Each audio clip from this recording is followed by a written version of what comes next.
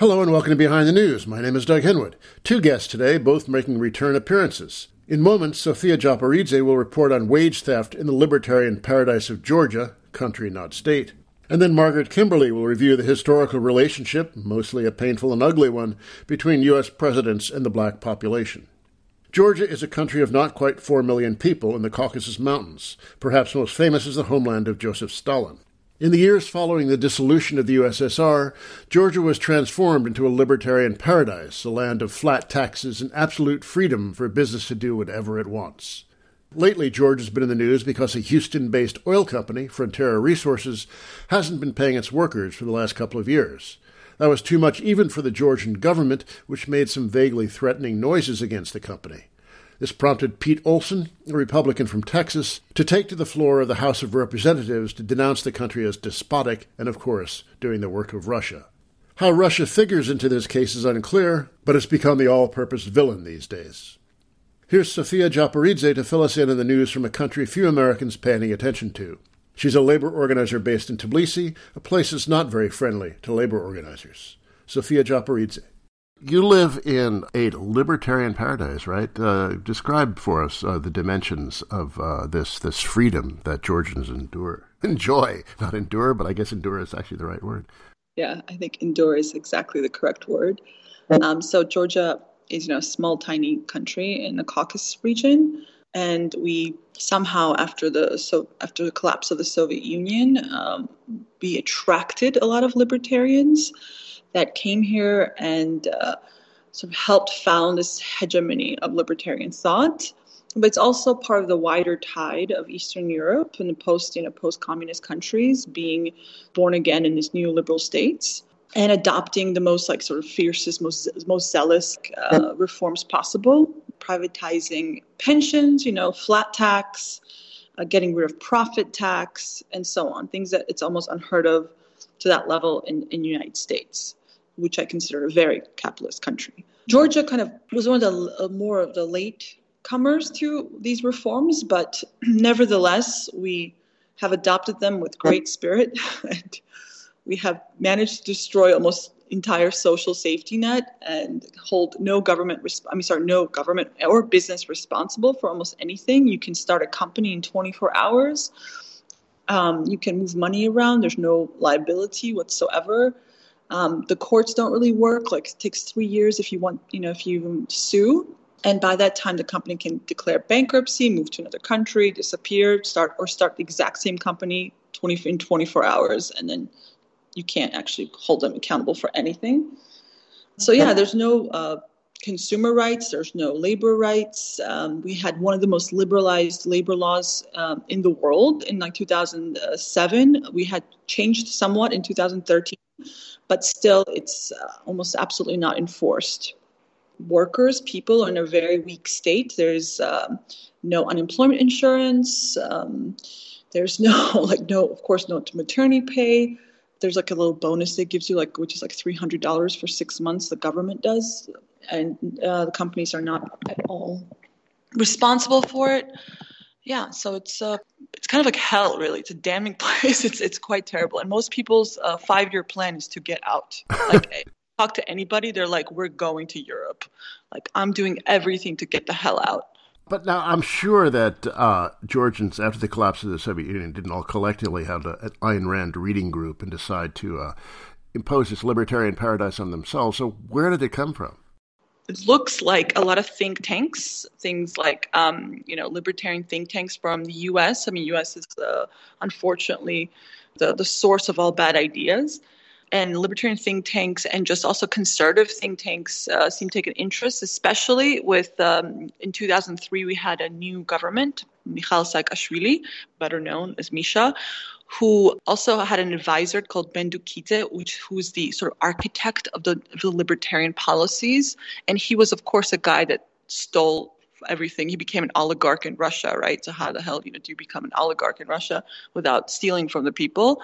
And he stole from the people completely, through this process of like collapse of USSR and dire poverty. He became insanely wealthy, and then he preached libertarian politics. He became an advisor to Saakashvili. He's the one who implemented the Liberty Act, which forbids by the Constitution the progressive taxation and any taxation which isn't excise tax.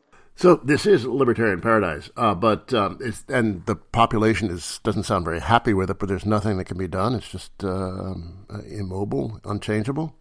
Even though Saakashvili, like his government, started all this, the 2012 government with Bidzina Ivanishvili, who's like the billionaire and the other oligarch that came to power, was supposed to take this European road, and we have this association agreement which we're supposed to implement like somewhat European EU policies, which are also quite bad because a lot of free trade and more liberalization. Though I have to say, we went above and beyond anything the international organizations have asked of us. I would say the IMF has a more progressive politics than the Georgian government. And the current government got rid of profit tax. They have signed free trade agreements with almost every country. I think we probably have over a dozen free trade agreements, and we don't even know what's in them. The state apparatus is almost gone. Right? Are there elections? Are there, in theory, ways that people could challenge this democratically, or is that just sealed off and off limits? No, it can be. It's just that most people are unaware of where is the source of the problems. They understand that, like, the banks own Georgia, which they all have like a lot of loans at really high interest rates. They know they're very powerful. They know that the government is doing nothing for them, but the opposition spends most of its time blaming everything on Russian interference. So, like, I'll give you an example. I was in a cab with a Yandex, which is kind of like Uber, but like a Russian company. And you know how they like Uber takes like a certain percentage of from the drivers, right? And of course, the same thing with this Yandex. And the driver was convinced that this was because it was a Russian company that was taking a percentage. That Russians are the ones who are like taking percentage of drivers, and not a Russian, like an American company would never do that. Well, he'd fit right in with the Democratic Party. Absolutely. Yeah. The Russian craze is actually, that's another problem. The U.S. Embassy has really hurt us in that because they've given out a lot the last couple of years. They've given out a lot of grants to try to find the Russian propaganda. So there's been so many NGOs taking that money, and like, mostly it's not real science. It's like trying to find Russian propaganda in Georgia. And of course, this hides the fact of the American propaganda, because that's not propaganda. It's just normal. That's right? truth. And the it's truth. Yeah. But they've really fueled this frenzy together with these grants and general like American intervention here, and also the nationals, the UNM, United National Movement, which is the opposition. They fuel this insane anti-Russia craze where Russians are responsible for capitalism. And this is pretty funny coming from the country that gave the world Joseph Stalin. I know, right? What's Stalin's? I mean, this is a bit of a diversion, but what is Stalin's reputation like in Georgia now? Okay, so it's actually great. Recently, new statues have been going back up. But it's not because of it's not totally because the people actually want it and demand it. I actually went to Stalin's birthday in Gori, in his hometown this year. So I saw the sort of not a protest, but like the march for Joseph Stalin. And they keep asking in his hometown, get this, in his hometown in Gori, most people that visit there, they go to the Stalin Museum. That's how most of the revenue comes in for the city. And they took down the only statue of Stalin. So it's so like people are really like angry because like you're making money of Stalin and yet you don't even give a statue to him. So his museum, like Stalin's museum, is where people go, and it's huge. Most people who come here will go to the Stalin Museum. It's like something that everyone does. because it's hometown. And they also will often buy wine, like clay-shaped Stalin of wine and things like that, like any kind of souvenirs featuring Stalin. Some capitalists even started a hotel based on a Stalin theme. So they're profiting off Stalin, yet the hammer and sickle is illegal here in Georgia. You cannot actually have it out. I'm speaking with the Georgian, country not state, labor organizer Sofia Japaridze. You're somewhat in the news now. We had a Yahoo congressman bang on the floor of Congress a week or two ago about some sinister plot against freedom. So what's the story with this? It's a U.S.-based oil company that is involved? Yeah. So quickly, this company, Frontera, during the Clinton administration, the Deputy Secretary of Energy, Bill White, was one of the architects of pushing for a tough stance against Russia by securing Caspian oil. He was one of the founders, like you can say, of the Caspian oil pipeline that we have, which was specifically planned to not go through Russia towards more U.S.-friendly countries, so build a pipeline to get all the oil and gas out from the Central Asia towards the West by evading Russia and Iran. And so this guy then realized, because he was also he got a lot of contact working for the Clinton administration, so he found a company called Frontera Resources. And it was in Azerbaijan and it was in Georgia, but the Azerbaijani government kicked them out because they wanted more revenue or something like that. And so really they only have the Georgia part. The Georgia doesn't really have much oil and gas. It's pretty small. And it requires apparently an insane amount of investment to even drill, and then you may get nothing, So it's investment that most investors aren't willing to make.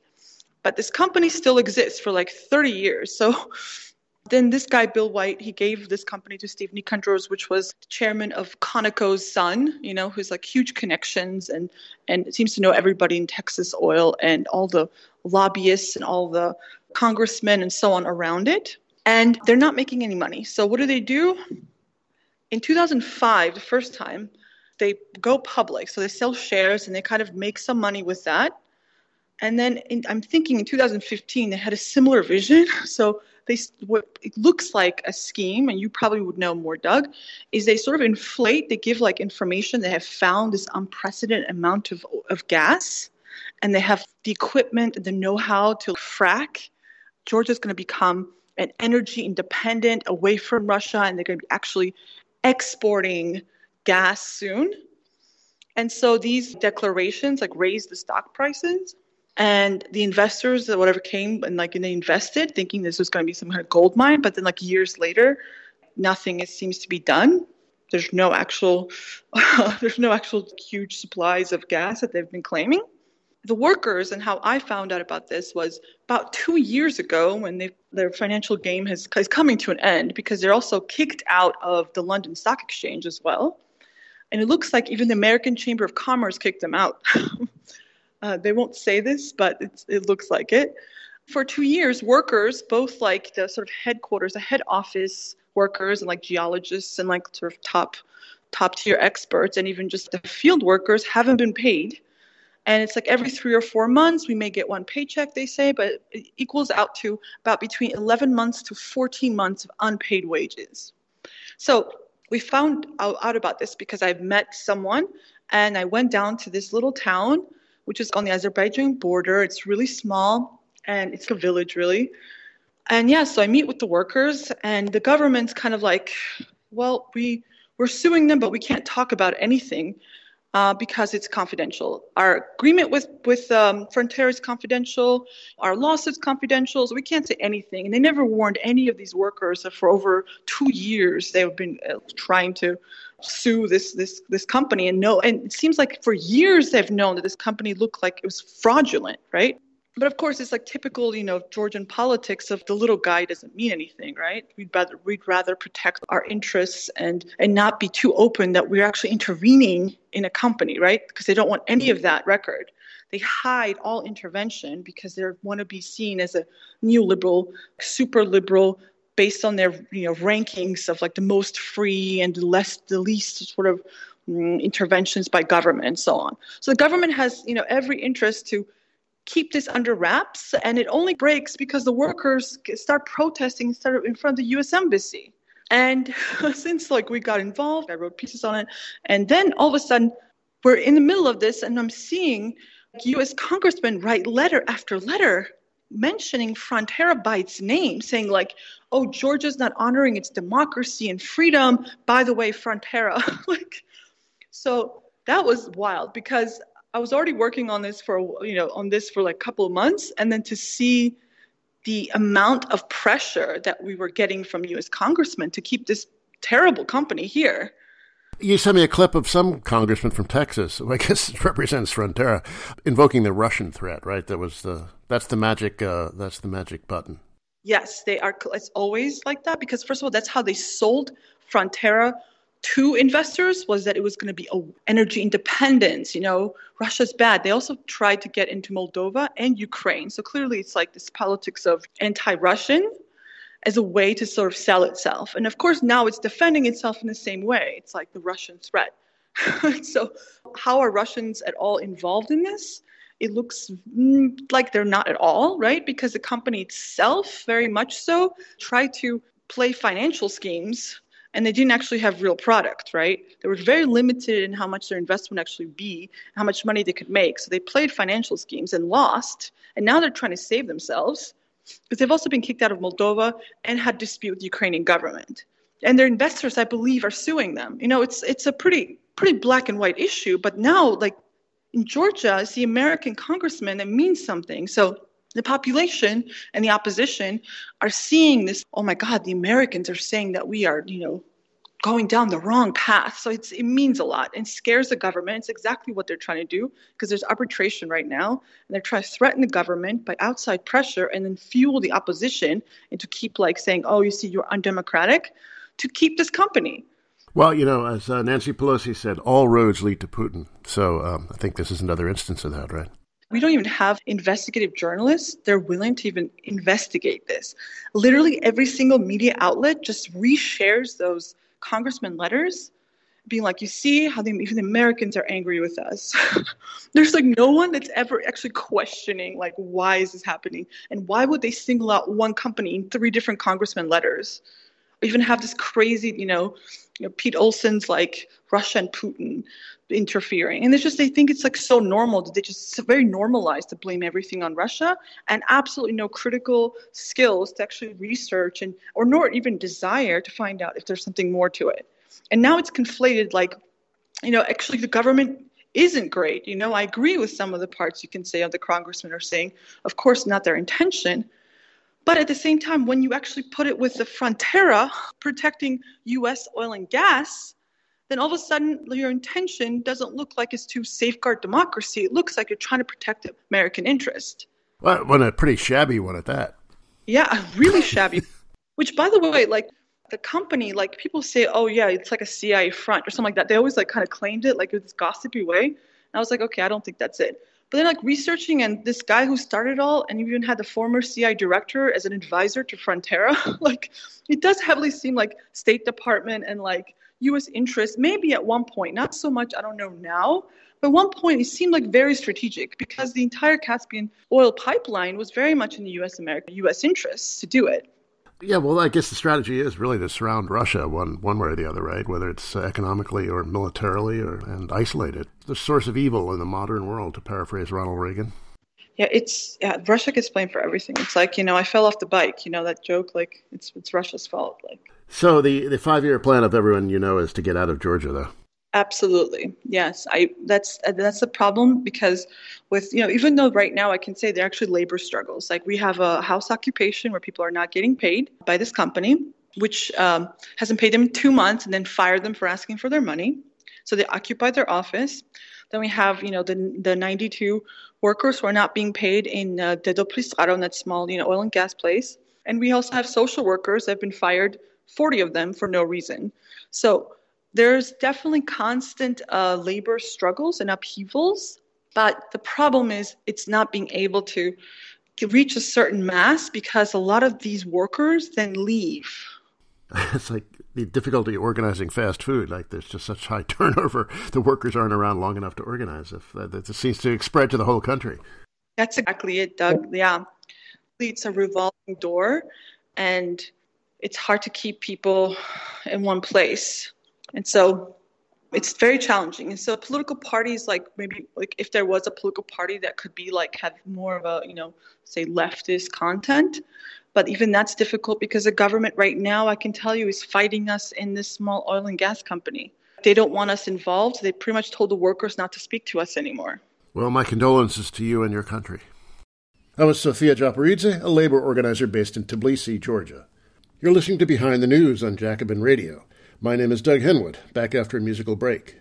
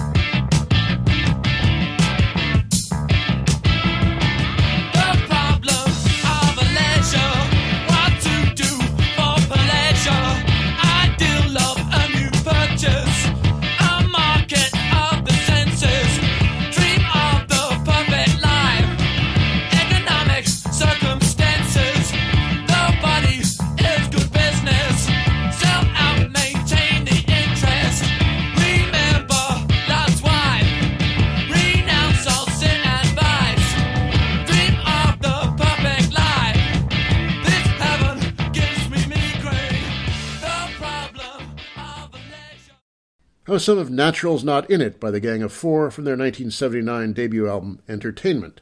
I'm playing it in memory of their guitarist Andy Gill, whose style is inevitably described as jagged. Gill died on February 1st.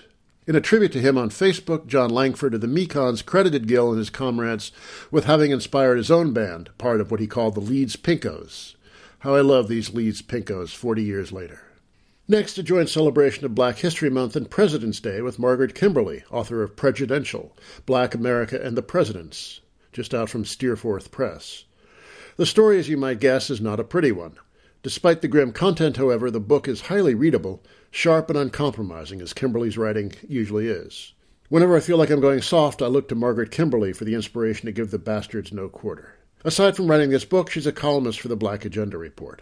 Margaret Kimberly.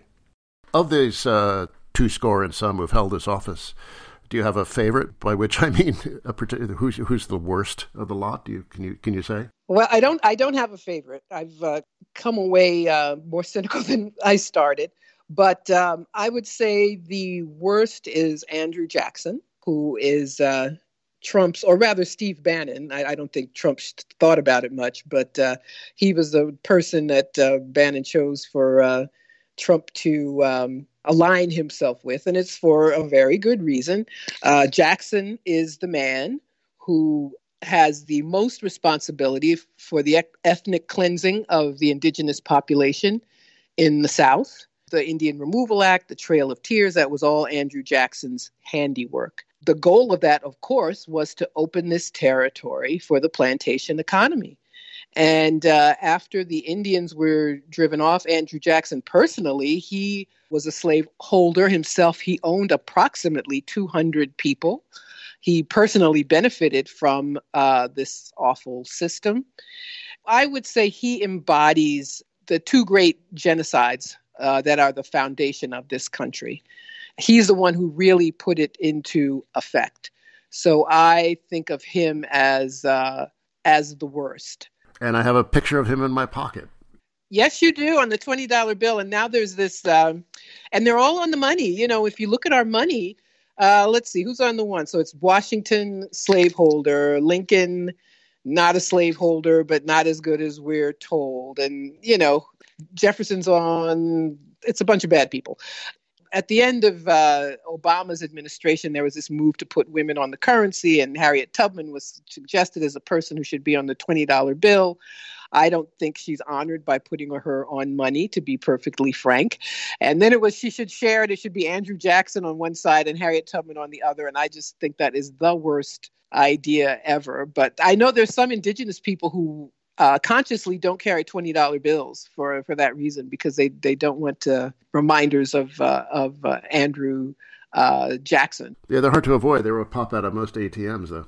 But as the Italian Marxist Antonio Negri once said, money has one face, that of the boss. Good line. Yeah, it is. That's the clearest thing he ever said, I think. But, we go back to the founder of the country, our hero, the man who chopped down the cherry tree and then didn't lie about it, George Washington. But we also hear about his wooden teeth. The actual story of his teeth is far more grisly, isn't it? It is indeed. He, at the time, there was a fad of using human teeth to make dentures. And, he had dentures made from a variety of things, but he paid, and I'm putting this in quotes, some of his enslaved people to have their teeth removed for him to make his dentures. Nobody should be impressed because he paid them. I mean, what choice do you have if someone owns you? When I found out that information, every time I went to the dentist, it created a new level of horror for me. That, even with anesthesia and medical care, having a tooth extracted is a terrible thing. Washington was very, very wealthy, over 300 enslaved people. Many of them came through his marriage to his wife, Martha, who was a wealthy widow, and being wealthy in Virginia at that time meant being a large slaveholder. So he and Martha owned 300 people, some of whom were owned by her late husband's estate and then by her children. It became somewhat complicated, but it became personally complicated for him when the capital was in Philadelphia. Pennsylvania had passed a law saying that any enslaved person in the state for, I believe it was 6 months, became free. And there was Washington, whose servants were all people he owned. So he, got around it by just rotating them. He didn't let anybody stay in the state for 6 months. And he sent them back to Mount Vernon and then sent somebody else up. And that was in defiance of a Pennsylvania law, which was meant to correct that loophole. There's a story of one young woman, Oni Judge, who managed to escape from Philadelphia and get to New Hampshire. The Washingtons found out where she was and tried to get her back. One person. So he was quite serious personally and profited personally from this system. The fact that the city of Washington, the capital, that they built a new capital at all. Why would you build a new capital? I mean, there were cities with large population centers. Why would you need a new city? And you need a new city to protect slaveholding. So it's not good for that city, that capital, to be in Boston or New York or even Philadelphia. It has to be between Maryland and Virginia, states that whose economy depended more on slaveholding than the northern states did. And I put it that way because slavery was legal in the North at that time. Yeah, which a lot of people forget. But then the guy who came after Washington, Jefferson, people are becoming aware of just what a brutal slave owner he was. But he was also a profound hypocrite. I mean, he had all these crises of conscience, but nothing ever moved him to free his slaves. And then even he violated the terms of the will that Kosciuszko gave him. Yes. Yeah, he's one of these people who claim to be, in a state of angst about slavery. Although I think he freed maybe 2 people in his lifetime. We know he had children with one of the women he owned, I think 5 children, who was, and just to tell you how common and accepted this was, Sally Hemings was his wife's half-sister. They had the same father. She had her first child. She was still a teenager, I think 15 years old. So he had sex with a minor whom he owned. He owned their estimates of 600 people. But yet he would, being this erudite man, he would go through this pretense of saying it was like having a wolf by the ears and you can't let it go. But he never let anybody go. And Kosciuszko, as you point out, left money in his will. Kosciuszko had been a slaveholder also, but he freed the people he owned. He spoke with Jefferson often about the need to end this practice. And he left money in his will to Jefferson and said he should use it to, it was a compensation for freeing enslaved people. And to make a long story short, Jefferson never did it. But that also speaks to this issue of them being people of their time, and we can't judge them. That's a phrase you use that occurs through the book, the people of their time. And there are people of their time who are better than that. So that's really not much of an excuse. No, it isn't. No, because there are people of the time who questioned. And there was a man named Edward Coles, and he was Jefferson's secretary, also Madison's secretary from a Virginia slaveholder, and he took him many years to do it. He decided to free the people he owned. He left and went to Illinois and freed people once he arrived there. So it's not as though this is something that never occurred to anyone. It's not as though the question of whether this was right or not ever came up. It did quite often, but they chose to do what was most profitable to them personally and which upheld a larger system. The two Adams, father and son, represent a theme that also runs through the book, which is that there were Northerners who had some sort of like anti-slavery feelings, abolitionist backgrounds even, but when it came to their time in office, they forgot all that and appeased the South. Yeah, they did. And John Adams, the father, he would brag about not being a slaveholder and said slavery was wrong.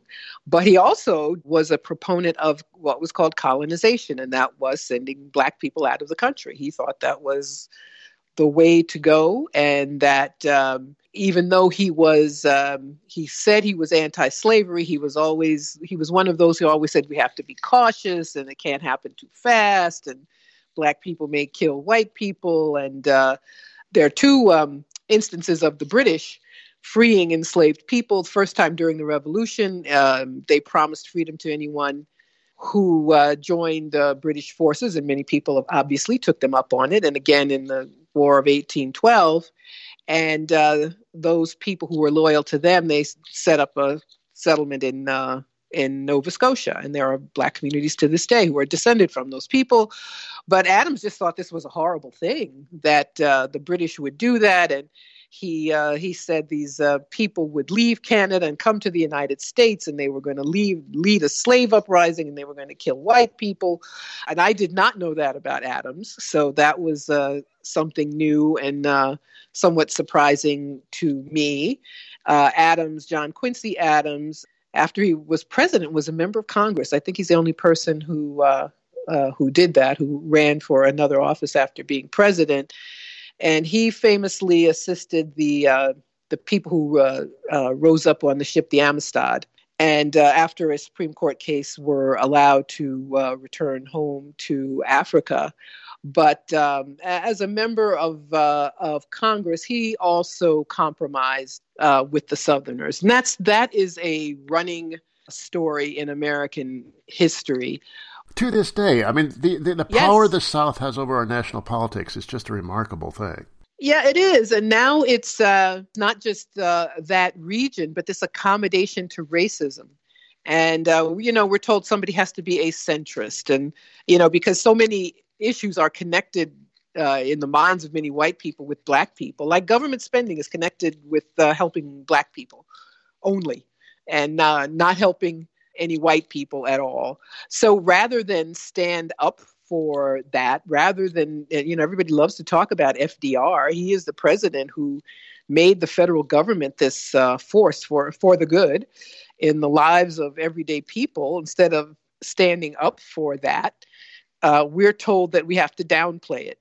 And it's a funny thing to me when Democrats lose, they blame the left. But I don't think they really want votes from the left at all, because all they do is talk about how they have to get the votes of conservatives, i.e. racist to some degree, racist white people. High-minded Northern liberals love to have the South to blame for what is really their own feelings as well. Oh, yeah. They're not that...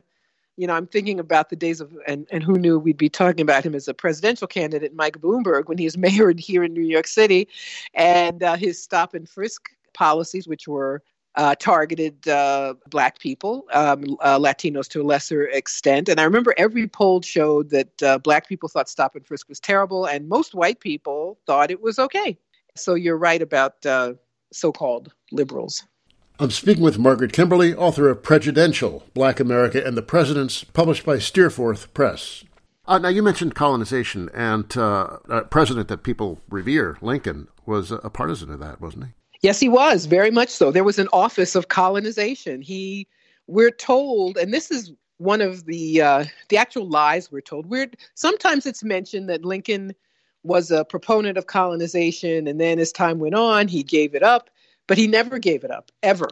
As late as a couple of weeks before he was assassinated, he spoke to a Union general about coming up with a plan to send Black people out of the country. There was a short-lived colony in an island off the coast of Haiti, Ile La Vache, Cow Island. And about 100 people were sent there. The settlement failed. Those who survived came back to the United States. But he made good on what other presidents had talked about for decades. He actually did it and was committed to doing it even after the war, when it was clear, well, actually at the time when the Confederacy was finally defeated. Lincoln wanted a country for white people. And he said this not only in the conversation I make reference to, he said it to the Black leadership of the day. So yes, even the great emancipator was not such an emancipator. And then, of course, the failures of Reconstruction, the emergence of Jim Crow, and into the 20th century. But let's talk about this character who still has an undeservedly good reputation, I guess because he was an intellectual and an academic, political scientist, president of Princeton University.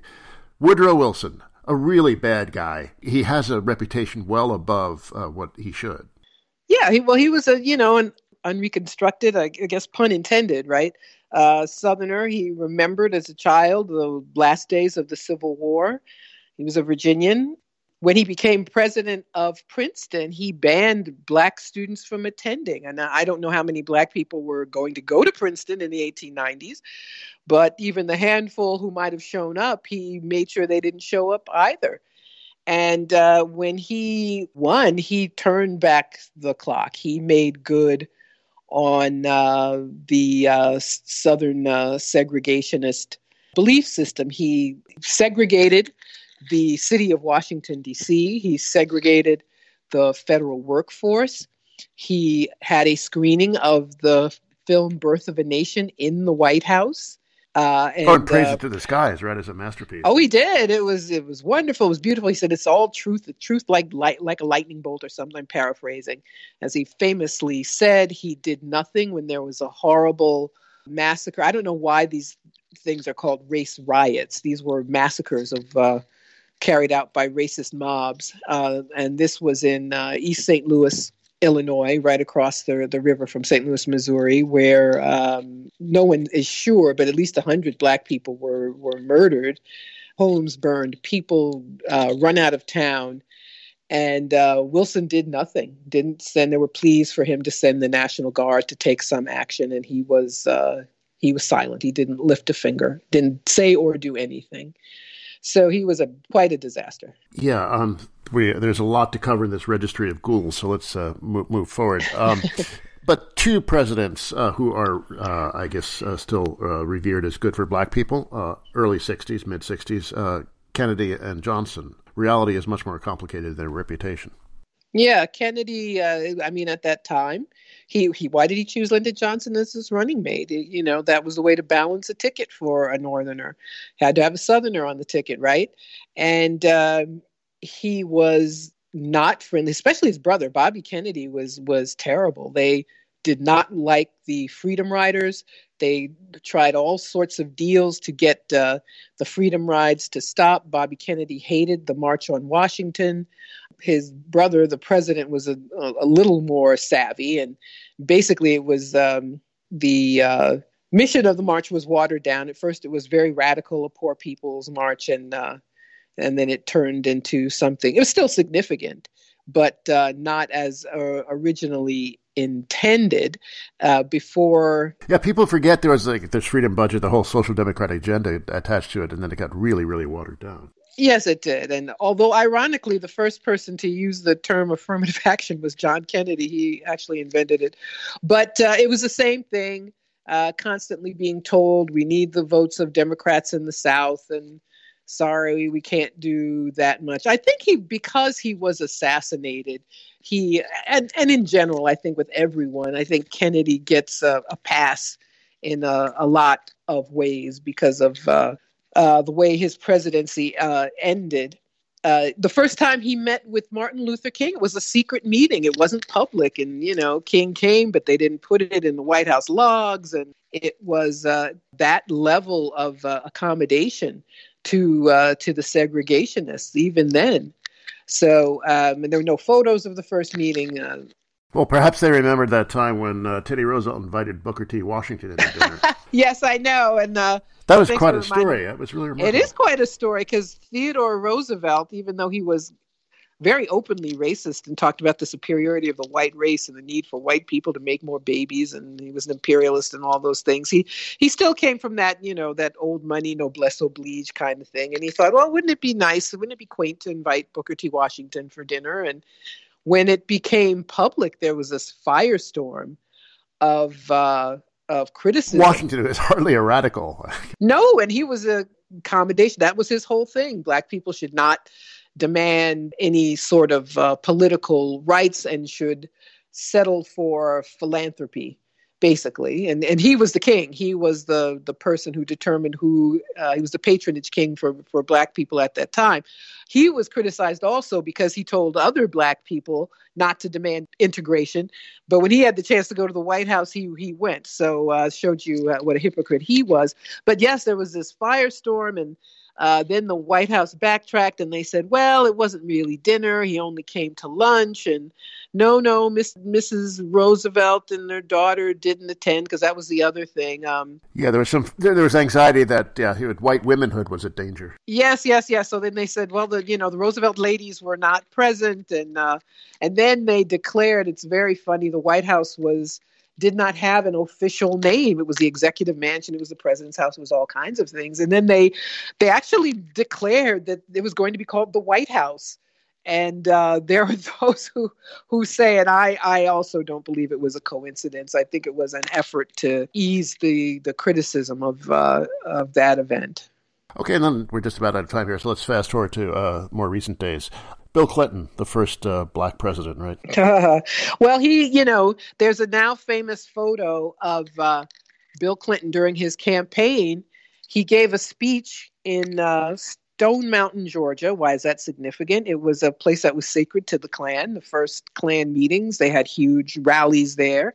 And he had this photo op at this prison in Stone Mountain, Georgia, and he and Sam Nunn, they're surrounded by these Black men in prison uniforms. Yeah, you'd almost think that was photoshopped. It's unbelievable when you look at it. It is. The first time I saw it, I was pretty shocked. But he was terrible. He's the one who undid everything that Democrats used to brag about. He is the one who deregulated financial services. He is the one whose welfare reform. People had a right to request public assistance since the time of Roosevelt. And he consigned millions of people to poverty since that time. The case of Lani Guinier, he nominated her to the civil rights post at the Justice Department. When she was smeared, he didn't defend her, wouldn't let her defend herself, and he just dumped her as a nominee. So he was pretty bad. But he played sax on the Arsenio Hall show. And it's an embarrassment to Black people that we were so easily played that as much as anybody else, we can succumb to political marketing of some kind. And also just the fact that we feel like we must have a Democrat and that we have no option to say no. And Black people aren't going to become Republicans. That's not going to happen. But that should not mean that we have to be silent. And there was no pushback, no one in the so-called leadership who said, these things are just not acceptable. Instead, we had people who felt like they had to go along. And that's the thing that I want to see end, this feeling that we are powerless and that we can only be supplicants. And grateful for whatever crumbs get thrown. Exactly. And we can say no, and we have to say no. And of course, that ended with Obama. Yeah, okay, so the first real Black president. Yes, actually, a real Black president who was attacked very often by people because they were racist. That's true. But this was the worst, in my mind, the worst case scenario. We had a Black man who still like his predecessors, wanted to assure white people that he wouldn't do anything for us. So there was the constant scolding of Black people, the refusal to address the needs that we had as being distinct from anybody else. We always got the, rising tides lift all boats. And if I can improve the economy, it helps everybody. And I don't have to say anything specific about Black people. And I don't know if you remember, but he always looked irritated to me when he was asked about Black people as a specific group. Yeah, he's trying to leave all that behind, I think. Yes, he was. That was his thing. And so we got, another Bill Clinton, more neoliberalism, more dog whistles to white racism. But there was this great love for him, and people came out to vote who hadn't before. I think it's one of the reasons actually Hillary Clinton lost. I don't think anybody was acknowledging the fact that there were people. He won states like Ohio, which Democrats had a hard time winning, because Black people came out in huge numbers. But they weren't going to come out for anybody else. They didn't really have a connection with the political process and feel any allegiance to it. So when his name wasn't on the ballot anymore, there were enough people who didn't come out for Trump to be able to win, to eke out a victory in the Electoral College, which Democrats still will not speak against. They've been cheated out of 2 presidencies in the last 20 years and still don't say anything about it. But that's another book, I guess, or another story. Well, and finally now, the present occupant of the Oval Office, Trump. It's really hard to think and talk clearly about him. People lose their minds in his presence. There are tremendous continuities in Trump, and he is a turn for the worse. And it's really hard to separate those things. How do you see him in relation to this history you're writing about? Well, he's not an aberration, and that's what I want people to understand. He's a man who has no filter, who never held public office, so he does not feel the need to take part in any of the niceties that politicians usually do. But he blatantly appealed to white racism. Well, that's the scandal of Trump. He says aloud things that people are supposed to keep whispered. Yes. And it's why he won. That's why he was able to get this Electoral College victory. I read once that he got 2 million more votes than Mitt Romney did in 2012. And it's because he was and is so racist. However, what that has done it's exacerbated all of the conditions that we have been talking about, this feeling that Black people must cling to the Democrats, and we have no choice because Trump. So these political failures of approaching the political process like begging supplicants it's even worse. And the cynical Democrats, the ones who messed up and lost to Trump in the first place, now they're using electability. Well, so-and-so's more electable, so whoever they don't want, like Bernie Sanders, they declare to be unelectable without any proof, by the way. And these are the same people who were wrong and said that Hillary Clinton was a shoo-in. Now they keep Black people silent by raising the specter of Trump and saying if you ask a question, if you demand anything, then you'll get Trump again. I believe if Trump is reelected, it will be because of Democratic Party accommodation, frankly, and their effort to undo Bernie Sanders' campaign will lead to Trump winning. His presence, this man who's terrible, and so there's nothing positive about him. He's unique in politics. He has no redeeming social value. You can't say he's charming. You can't say he's funny. You can't say anything good about him. And this awful person is president because he's a racist. But instead of talking about how to thwart him, instead of talking about what Democrats did wrong, he is cynically used to keep Black people, to keep progressives from speaking up, to tell progressives that they should not be progressives, and that anything that the Democratic Party neoliberal establishment doesn't want is a recipe for Trump being reelected. So I guess the conclusion of this would be we should think of the president not as a friend, not as an ally, but at best an obstacle and at worst an absolute enemy.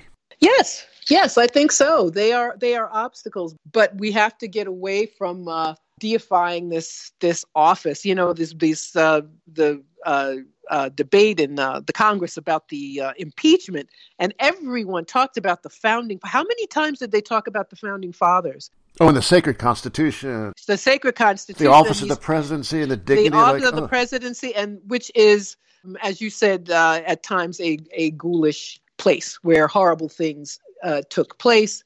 But we're seeing, again, rather than getting away from that, that is used as a way to oppose Trump in particular. But all that language, all that narrative needs to die. It really does need to die off. And as President's Day approaches, this is a perfect time to bring it up. That was Margaret Kimberly, author of Prejudential, Black America and the Presidents, just out from Steerforth Press. That's it for me, Doug Henwood. Let's go out with this, more from the Gang of Four, featuring guitarist Andy Gill, who died a few days ago. This is To Hell with Poverty, a 1981 single. This version was digitized from my ancient 12-inch vinyl copy. Till next week, bye.